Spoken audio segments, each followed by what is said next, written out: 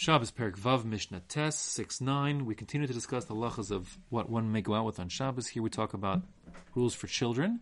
So the first case is talking about a boy who is a little boy who is longing for his father. He has some kind of like separation anxiety or some other great. He's missing his father greatly. So in the time of the Mishnah, the technique they used was to take the right shoelace of the father and tie that strap to the left arm of the little boy, and in that way, the boy would have the strap and not miss his father so much. That would alleviate the boy's suffering. So it's going to have the status of something like a tachshit, like we had before.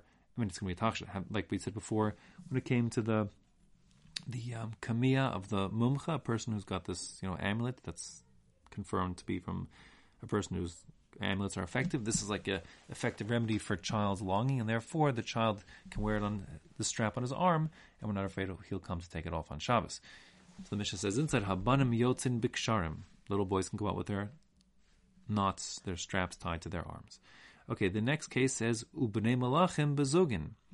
The children of kings, meaning aristocratic children, rich kids, can go out with bells tied, like sewn to their clothing.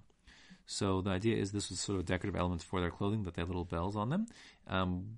Now, if the bell were around the child's neck, for example, we certainly would not allow it because we're afraid he would, remove it or come to carry it, it would fall, he would carry it. But if they're sewed on to his clothing, we're not concerned about them coming off or him coming to carrying it. And therefore, these little kind of like golden bells that are tied to his clothes for decoration are permitted to be worn on Shabbos as part of the clothing. They're butts of the clothing, therefore they're part of his clothing. V'chol adam, the truth is that same leniency, that same rule would apply to anybody who's got decorative bells tied to or sewn to their clothing. It's just that when the Chacham said Bnei Malachim, rich kids, they were talking about what it actually was, because in fact, poor children obviously couldn't afford golden bells sewn to their clothing. There's a bit of a chiddush there, because you might have thought that since they're poor kids, they would come to tear off the golden bells to show it to their friends, whatever it is, but the answer is no, they wouldn't. So if they somehow have this clothing, they're allowed to wear them on Shabbos.